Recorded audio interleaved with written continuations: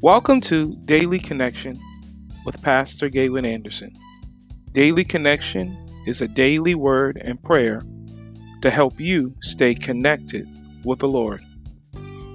Without any further ado, let's go to today's broadcast.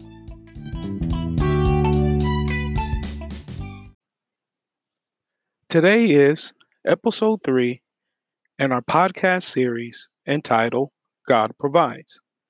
Today I will be coming from Philippians chapter 4, verses 6 through 7. Once again, that's Philippians chapter 4, verses 6 through 7.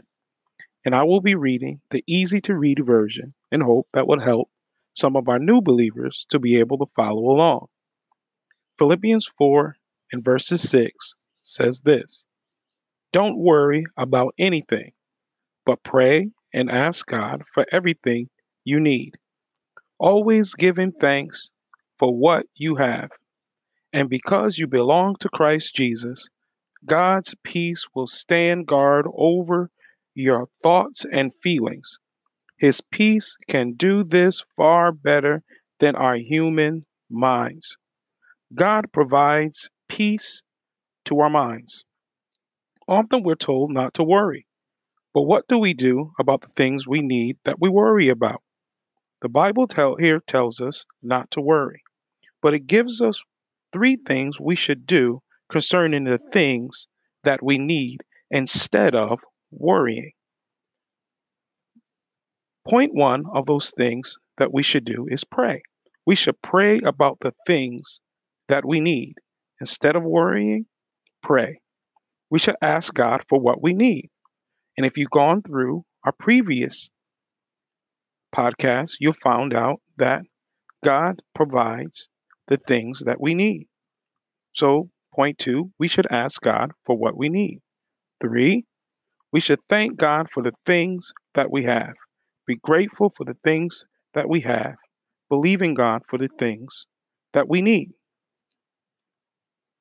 If we could bring our problems to God, He will give us the peace of mind that goes beyond the human ability.